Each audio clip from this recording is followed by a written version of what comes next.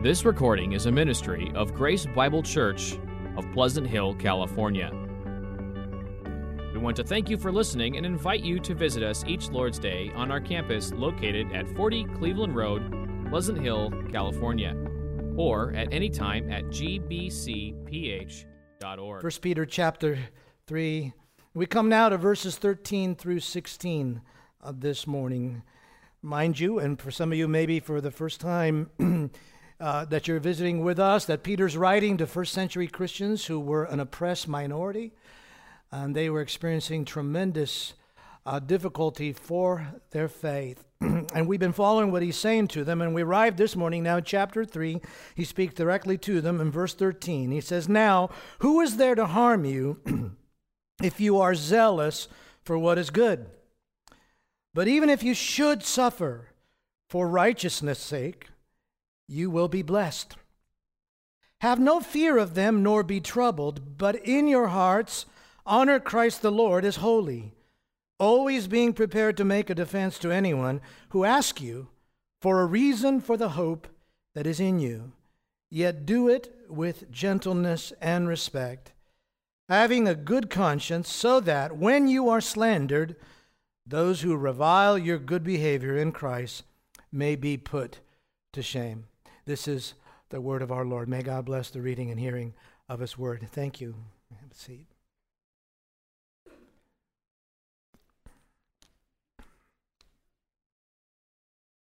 I don't know when it was the last time that you read the testimony of some Christian martyrs, maybe from Fox's Book of Martyrs or something, but I did this last week as I was preparing for this passage, and it's humbling. It's humbling to compare their suffering with ours. Nevertheless, responding to persecution and thinking about responding to persecution is necessary all the time, whatever our society is doing. Paul warned when he wrote, the apostle, he said, "All who desire to live godly in Christ Jesus will be persecuted." That's just a fact that remains true throughout the history of the people of God. Now, I would say, and despite what we've experienced, we are not yet quite at this stage of intensity. That is the intensity that Peter's original readers were experiencing. But an anti-Christian sentiment is clearly growing within our culture at a rapid pace. And should it become enthroned or entrenched in our legal system, our laws, then we'll really begin to feel the sort of heat that our brothers and sisters have felt then and others have felt throughout history. Now, you know, if you've been here with us, that throughout the letter, Peter has touched on the topic of suffering for the faith. He's touched on the topic of persecution, but now in verses 13 through 16, he's not touching on it anymore. He just brings it front and center to them. And he wants to help them. He wants to help us. And in these verses, what Peter does is he helps prepare his readers, he helps prepare you and me for hostility by equipping God's people with several defenses. 5 defenses against hostility. Not ways of escaping hostility, not ways of running or hiding from persecution, but 5 ways of being sustained and facing and living in the context of hostility, because that's what Peter's saying. There's no way they could flee it. And so that's what we look at this morning, these 5 different defenses to help us live in a culture that's becoming more and more hostile. All of them flow from the benefits of what Christ Jesus has gained for us through His sufferings on the cross and through His resurrection. And so we have to always keep that in mind as we make our way through them. Now, the first defense, remain zealous for what is good. It flows very closely from verse 12. You might remember, if you were here last week, that in verse 12, what Peter was doing is he was citing Psalm 34, which promises that the Lord's favor is on the righteous, but He will punish evildoers. And now what Peter does is he draws an inference from that statement as he begins to write in verse 13. So it's almost like it would be something like this when he says, the eyes of the Lord are on the righteous, verse 12, but the face of the Lord is against those who do evil. It follows, therefore, who is there to harm you if you are zealous for what is good? That's the relationship of what he's writing here between these two phrases.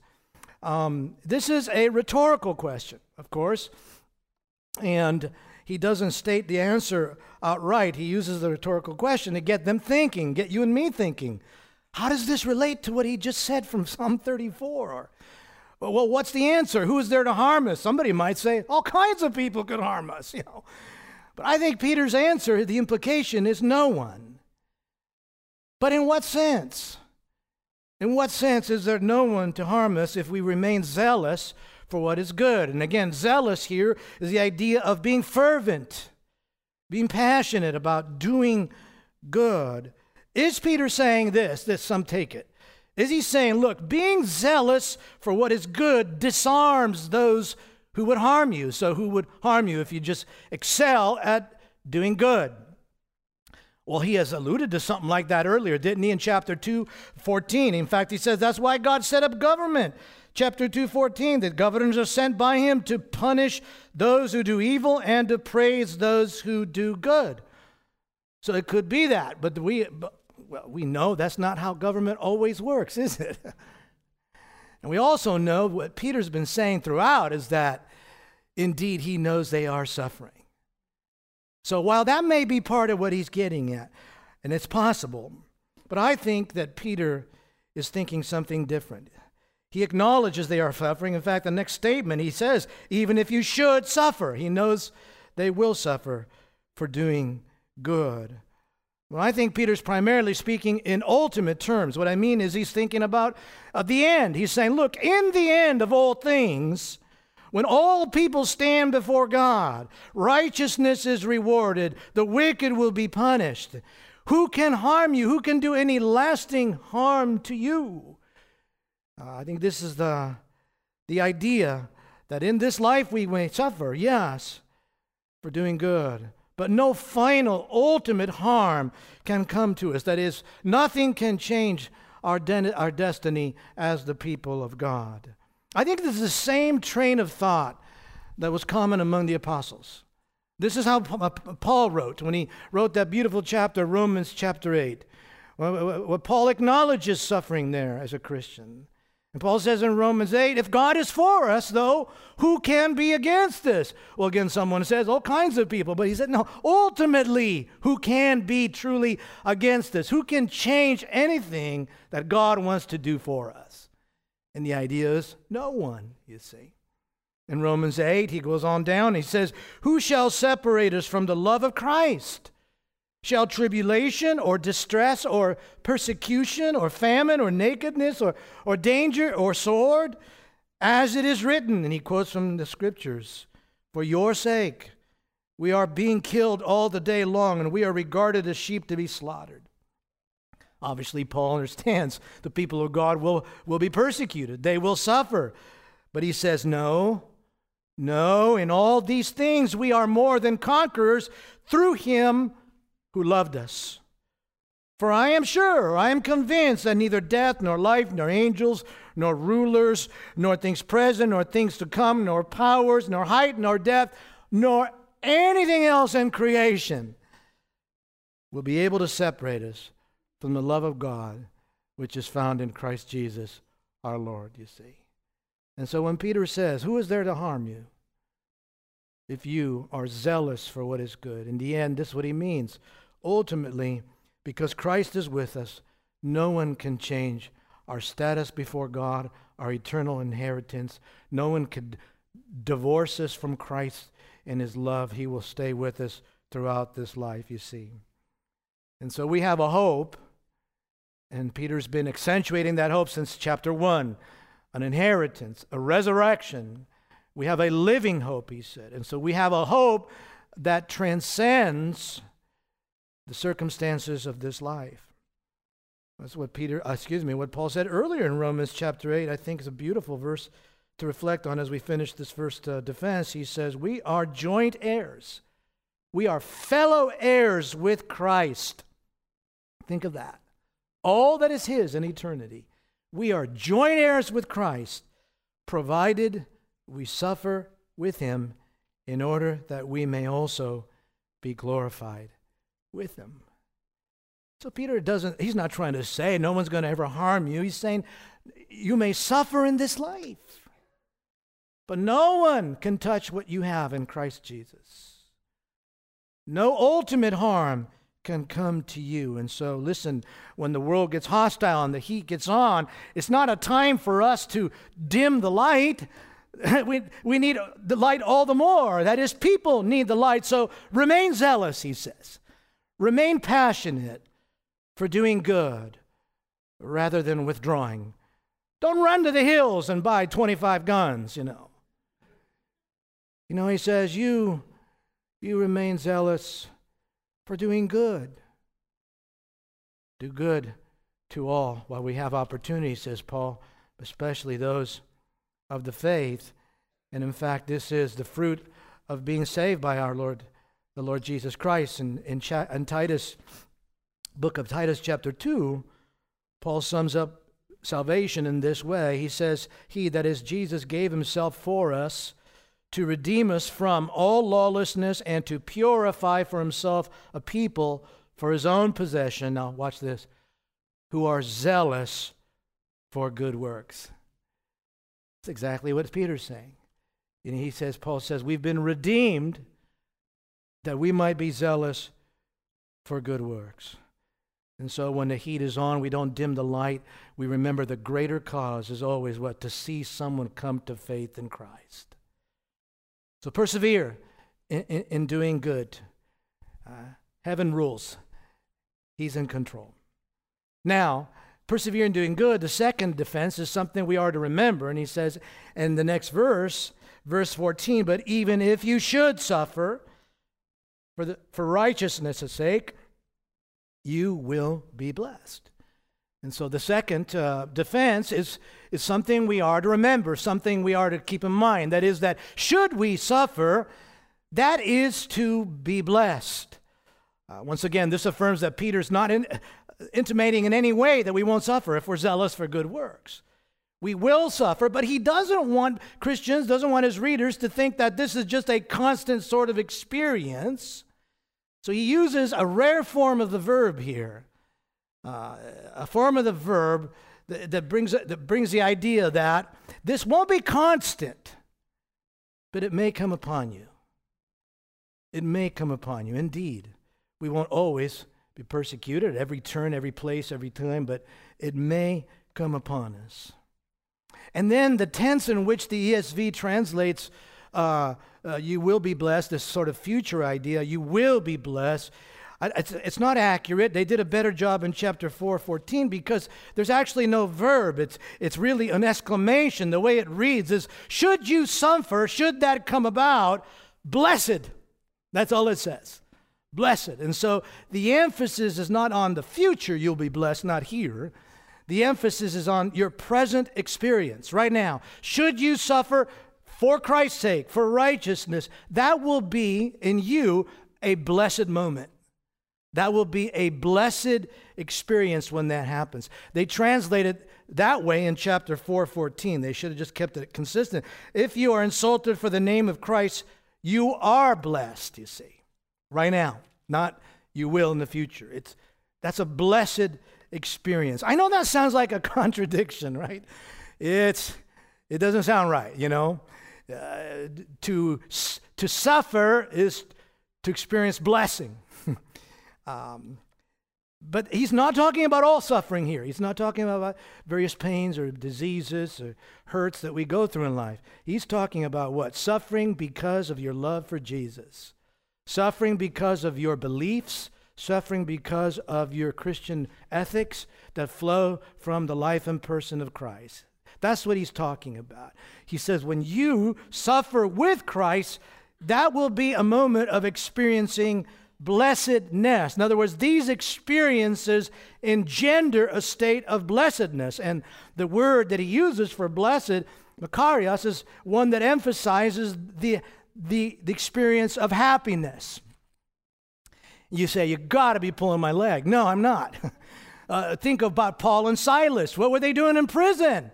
Singing, worshiping. Think about Peter and those who were arrested with them. They were given a solid whipping and sent home. And what did it say? That they rejoiced. Why? Because they considered it blessed to be what? Counted worthy to suffer with Christ, you know. And so it is a blessed experience we can't have until the moment occurs. That moment comes where you suffer with Christ. And that will be what? To be blessed. It will be to experience the joy of being associated with the Lord Jesus. And of course, this is what our Lord taught himself. Much of what Peter says, he draws from the teachings of Jesus. Jesus in the Sermon on the Mount said, chapter 5, verse 10 of Matthew, he said, "Blessed are those who are persecuted for righteousness' sake." Listen to this. "For theirs is the kingdom of heaven. And blessed are you when others revile you, when others slander you, say bad things about you, and persecute you, and utter all kinds of evil against you falsely on my account," says Jesus, "because you love me. Rejoice and be glad, for your reward is great in heaven, for so they persecuted the prophets who were before you." And here Jesus gives 3 reasons that we should feel blessed and will feel blessed if we find ourselves in that moment. First of all, Martin Lloyd-Jones, as he said, it's a hallmark of the fact that you're headed for heaven. This is what happens, says Jesus, to people who are on the way to heaven. So if it happens to you, guess what? You're on your way to heaven. You know, so he says it's a hallmark of what you're supposed to experience, and you will sense that inner joy. Secondly, you'll be rewarded in heaven, and thirdly, it's an honor to be equated with the prophets of God, to be put in that same list along with them, you say. I know those are hard words, beloved. How can we accept things like that? Peter's gotten into our kitchen here in the last couple of weeks. You know, it's getting pretty intense at what he's saying. And I get it. I get it's hard. But I'm going to tell you this morning that only as you have a deepening confidence in the benefits of Jesus' death and resurrection and ascension, only as you are more and more convinced about the reality and the truthfulness of what it means to be a Christian, what you possess in Christ Jesus, only then will statements like this begin to ring true in your head. And so the one flows from the other. The pressure comes on, and some are going to turn the light down and pull away. When the pressure comes on, we're to keep the light up, and we're going to experience whatever God wants us to experience, to go through, and we will experience the joy of being associated with Jesus at that time. You know, again, it's a hallmark of the fact you're on the right road. It's like when you take a trip somewhere, and you're going up in the mountains, and you're told it's supposed to snow on the way. So when you're going up Highway 80, and guess what? It's snowing. That's great. Why? Because you're on Highway 80 where you're supposed to be. If what you see is palm trees, you're in trouble, right? You're not on the right road. And so that's what he says here. To suffer is to be blessed. Remember that. But it's a conviction that we must have about the truthfulness of what Jesus said is at the end of that mountainous, snowy road, you see, and being convinced of that. And as we've seen already, that's not something you do once for your life for all. It's something we need to meditate on. That's why we come together and build each other up and encourage one another. The early church father, Tertullian, writing in a time of persecution, writing about imprisonment, he said this. He said, "The leg does not feel the chain if the mind is in heaven." The leg does not feel the chain if the mind is in heaven. And they spoke from experience. And so the question for you and me is what?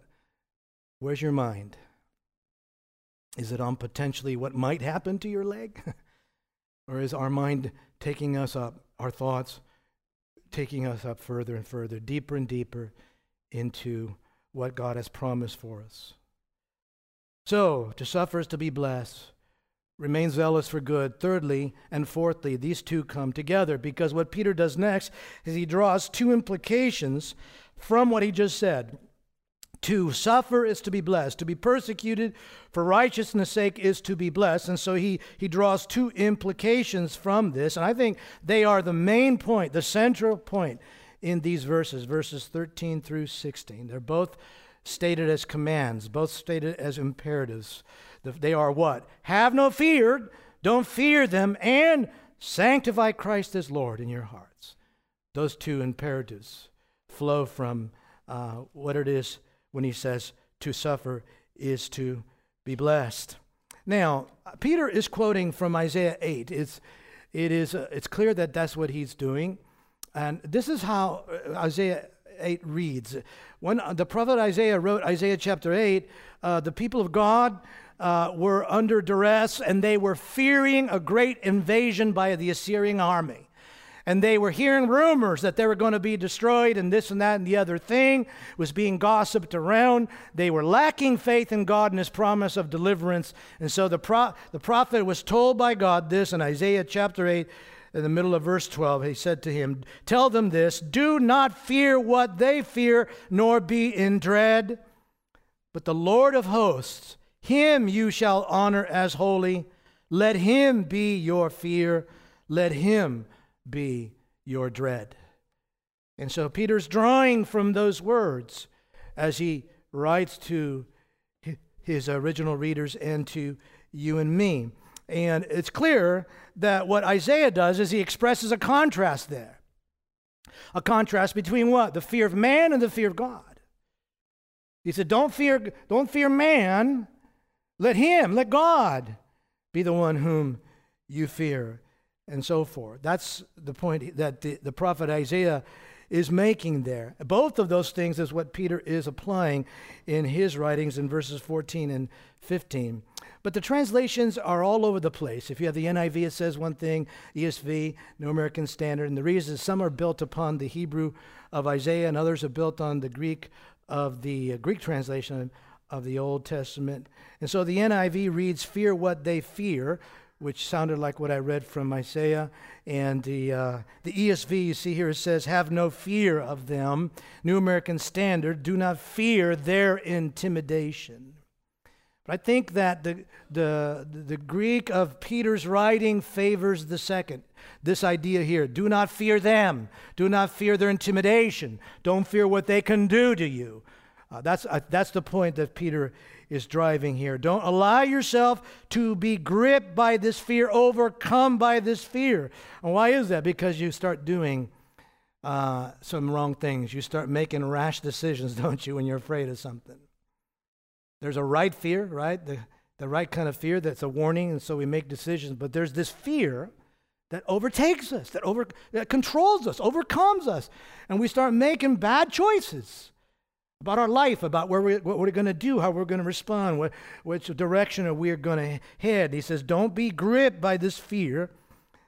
Don't be troubled. That's the second word he uses. And that's a word that means don't be agitated or stirred up. Or don't tremble is another translation of it. It's kind of like you take a glass of water and you shake it up.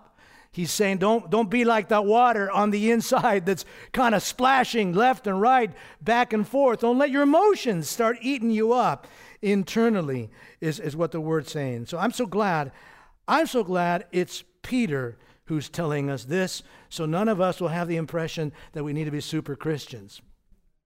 Because there was a time when Peter did exactly what he's telling you and me here not to do, right? Yes, he was overcome by fear. He was gripped by fear on the night that Jesus was arrested, and he trembled before a 13-year-old girl. And he denied he knew Jesus to her and to others. 3 times he denied he knew Jesus. So Peter is speaking to us from experience, and he's saying, look, do not be overcome by fear. Don't let it get into your inside and agitate you. And so we want to ask, so what are we to do? This is the complimentary statement, the positive one. So sanctify Christ as Lord in your hearts. You see, that's how these two things work together. Don't be gripped by fear. So what do I do, Peter?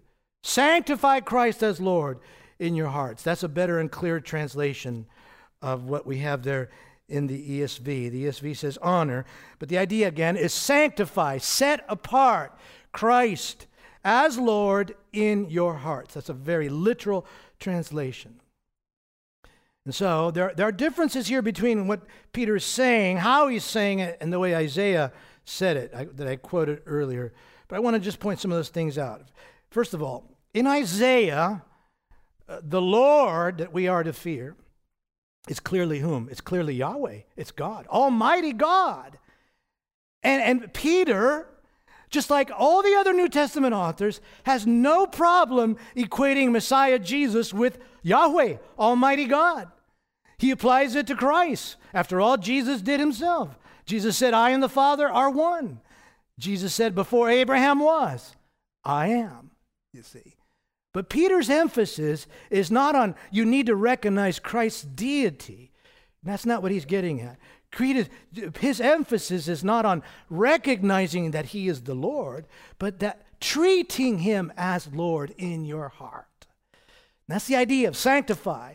Set him apart as the Lord in your heart.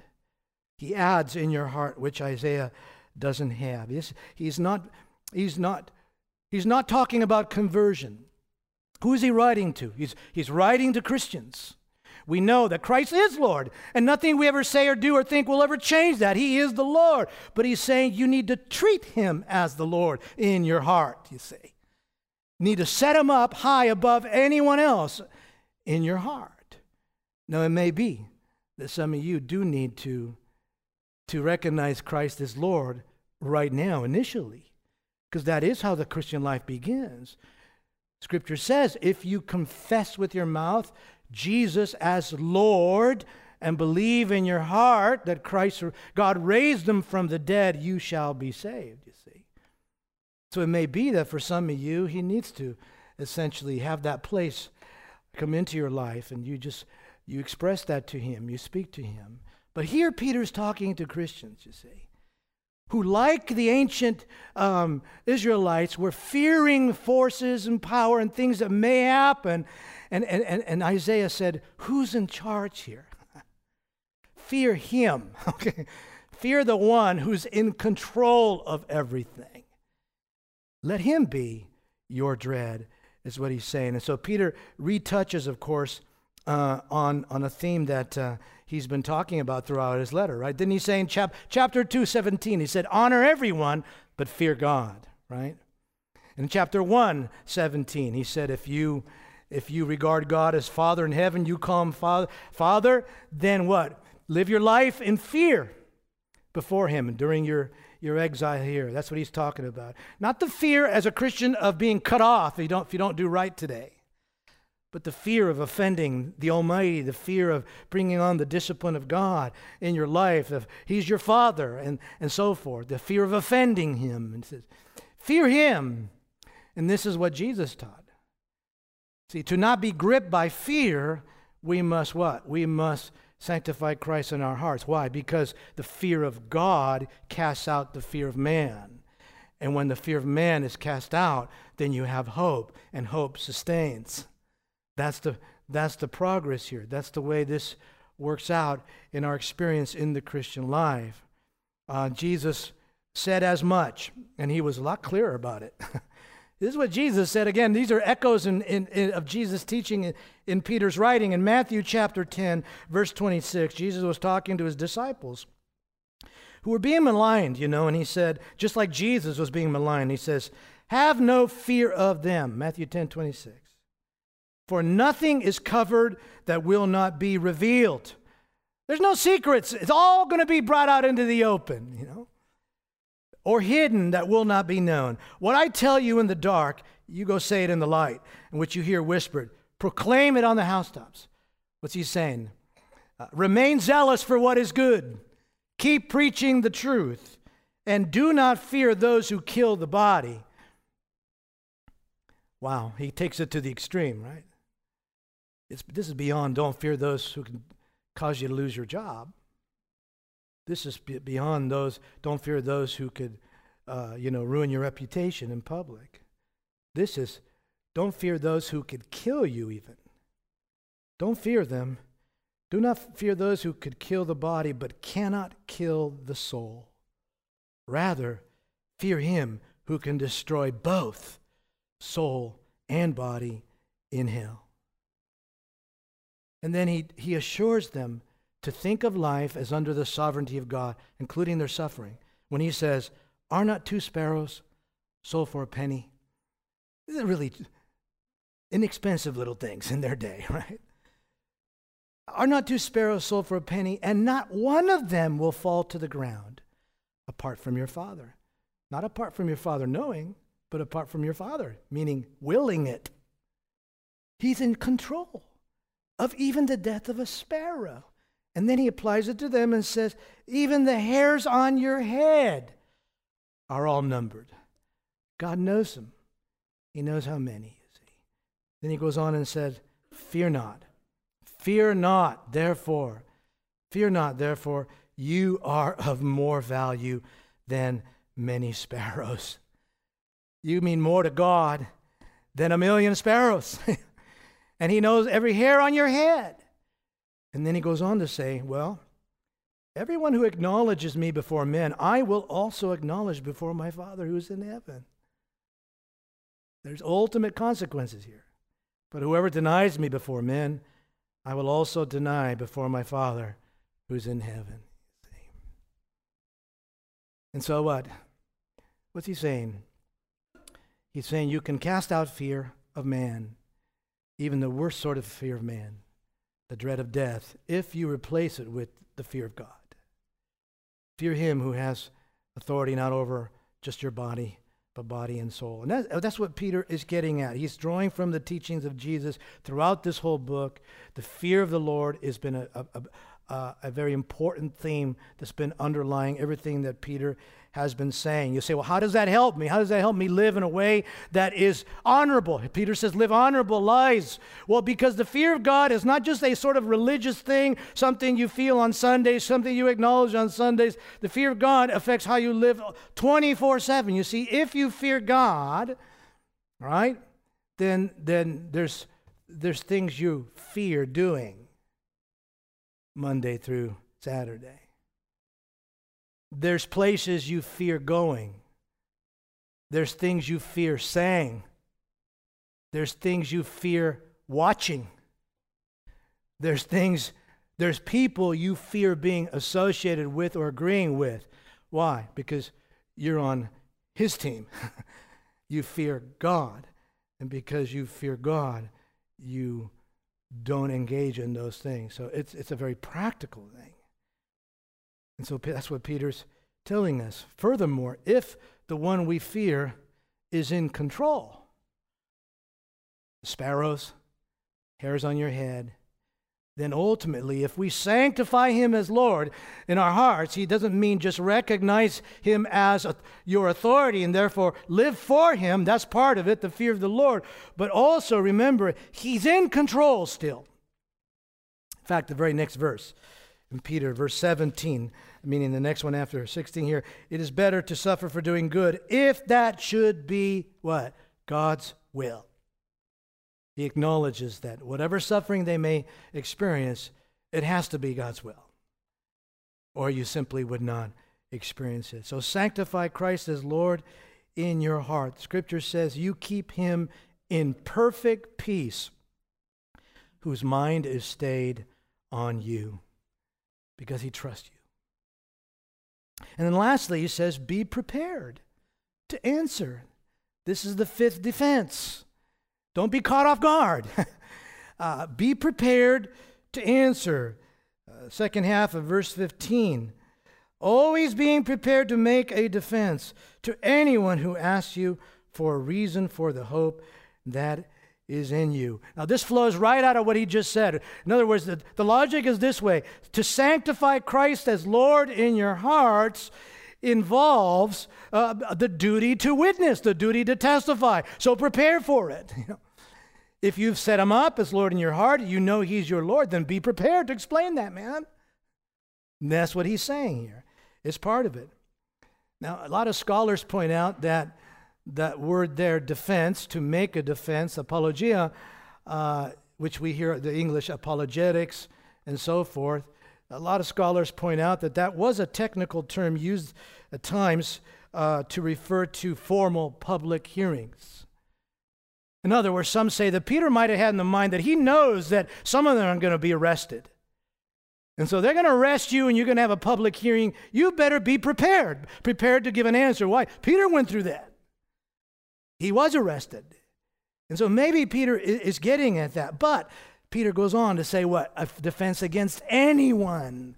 So we can't limit it to that. Really, anyone. What Peter's saying, it may include be prepared to stand before a judge and make a defense for the hope that is in you. Explain it. But he says you ought to be prepared for any kind of circumstance in which you find yourself pressured and you need to explain, why are you Christian? Why do you live the way you do? You know, be prepared for that in advance. You can see how that would be a defense. How would that be a defense? Because it helps me live in the present tense and without this anxiety. Well, I hope no one ever asks me anything, you know. Versus, I'm ready to some degree. I've prepared. So let's prepare. Reminds me when I was reading it of the Boy Scouts motto. I was in the Boy Scouts as a boy. What? Be prepared is the motto. When you go on a 1-week hike, be prepared. Don't just take your shorts, man. Be prepared for a hike. Be prepared for what you're going to drink. Be prepared for starting a fire, where you're going to sleep, how you're going to sleep on the ground. Be prepared was the motto. And what Peter's saying here is suffering is inevitable. It's not constant, but it may come upon you. When it does, if you have sanctified Christ as Lord in your heart, prepare yourself to give a testimony, you see. To give a reason for the hope that is in you. That's what he's talking about. To explain. Again, this doesn't mean that you should be prepared to answer every sort of technical question by every kind of critic that there could possibly be. No one is prepared like that. It's not that. That's not what he's getting at. And in fact, you should feel safe if you get stumped by somebody to just simply say, believe it or not, say, I don't know. But I would love to keep this discussion going, so let me get back to you. Let me think about it. Yeah. Then call one of the other elders and ask them, and they'll help you. Yeah.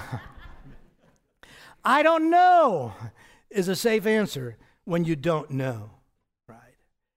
And so he's not saying you should know everything, but he's saying be prepared to give a reason for the hope that is in you. What do those words mean?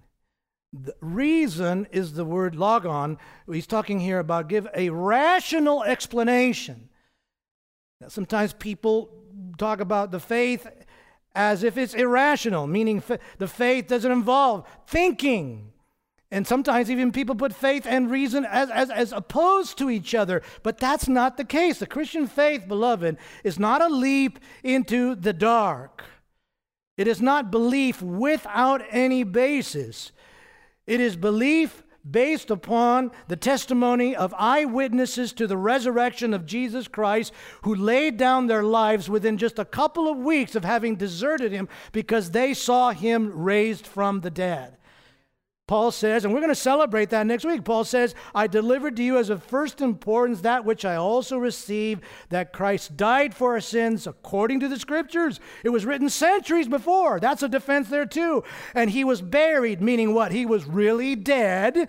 And then lastly, he was raised on the third day according to the Scriptures, and he appeared to Cephas. He appeared to the 12. Then he appeared to more than 500 at one time, many who are still alive, says Paul. And lastly, he appeared to me, you see.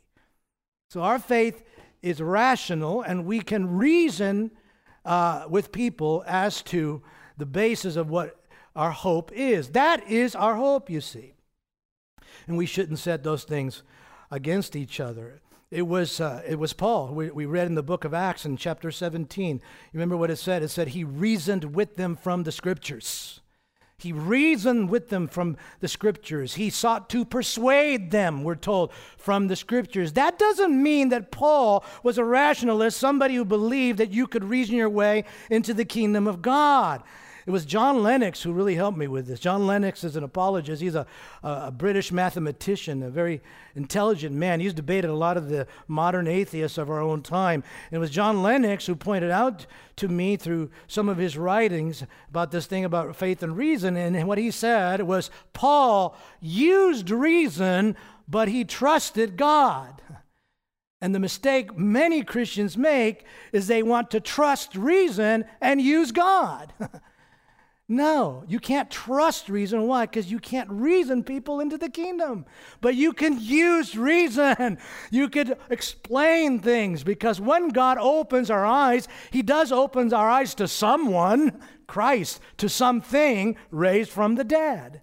And so we can reason with people. So when He says, be prepared, you see, what's He saying? Be prepared to give a rational explanation for why you have the hope of the resurrection in your heart. Be ready to explain that. That's the crux. That is it. That is the foundation of the Christian faith. And then when you do it, He says, do it with the right attitude. Do it in a certain manner. I'm back to 1 Peter Verse 15, make a defense to anyone who asks you for a reason for the hope that is in you, yet do it with gentleness and respect. The manner in which we testify to Christ is also important to Christ. The manner in which we speak. The word gentleness is a word that means humility. It takes humility to respond to hostile questioning, doesn't it? To hostile accusations. It takes humility to return good for evil and not just become insulting as you try to communicate. Beloved, here's our job. Our job is simply this. Our job is to communicate the core truths of the gospel as the basis for our hope, and to do it with humility and gentleness with people. God takes it from there. That's all you do. That's all you have to do. Conversion, salvation, all that comes from the Lord. Now the second word, when He says do so with gentleness and respect, that's that word that is He's been using throughout His writing.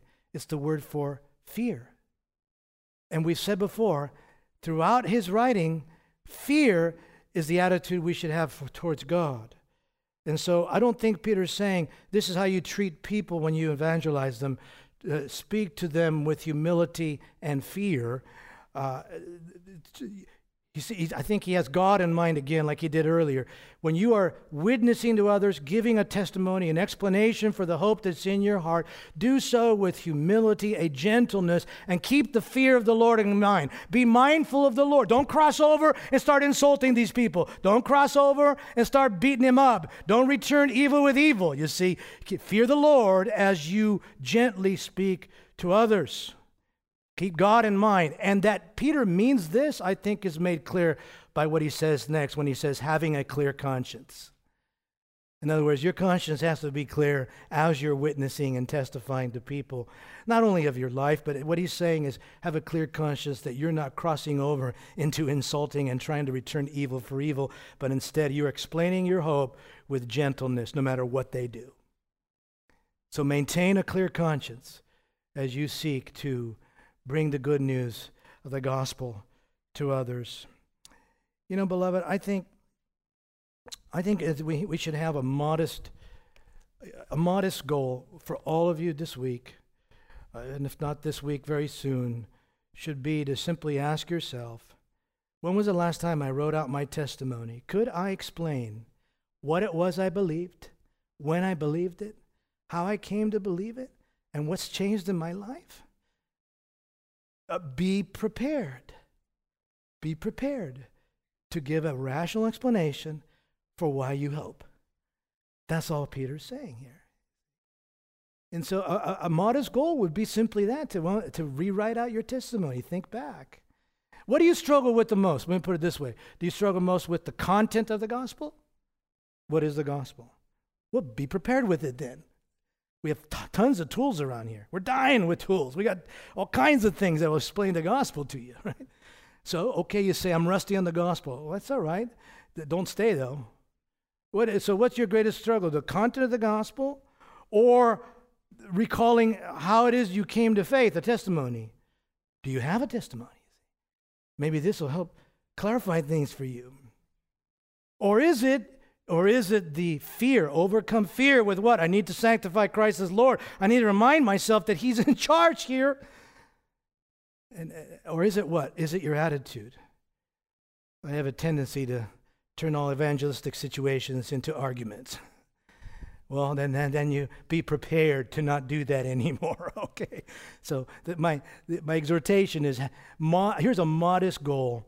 Let's all take a step at being better prepared to just explain what is the gospel and why do I have hope. That's it. It's not become some great apologist and have an answer for every scientist, okay? It's explain yourself. God does everything else. He brings about the light of conversion. And why should we do this? This is what he says at the end of the verse. So that when you are slandered, he admits, you people are going to say things wrong about you. Those who revile your good behavior, what are they complaining about? How you keep returning good for evil. How you just stay good. When they revile what you're doing, that they may be put to shame. Now, we don't know exactly if Peter meant put to shame in this life, or he means in the end, when you're vindicated. Some will believe, he told us earlier, and they'll glorify God, but some may not, and they'll be put to shame. So this is what we have here. This is what Peter's given us, these defenses to use. Not to escape persecution, not to run from it, not to be safe from it in any foolish sort of sense, but it's how to live in the context of a hostile world. It's what are we to do as animosity is growing against Christianity? Well, don't turn the light down. Remain zealous for what is good. You say, but that might lead to suffering. Well, then remember this: to suffer is to be blessed. You say, well, how can I get my head around that? I'm afraid of these people. Stop being gripped by fear and sanctify Christ as Lord in your heart. Okay, but then what do I say? Well, prepare, would you? That's what Peter's saying here. Be prepared. And just sit down and reflect on how you testify to Christ. I understand all this is hard. I understand it's not easy to hear these things. But they are becoming more necessary. And I can tell you, you're going to need these if you haven't already. Some of you are probably already reflecting on times right now when you can say, I wasn't prepared. Peter's right. I wasn't prepared. Well, I can tell you again, you're going to need this, maybe more than ever before. God can work through it, beloved.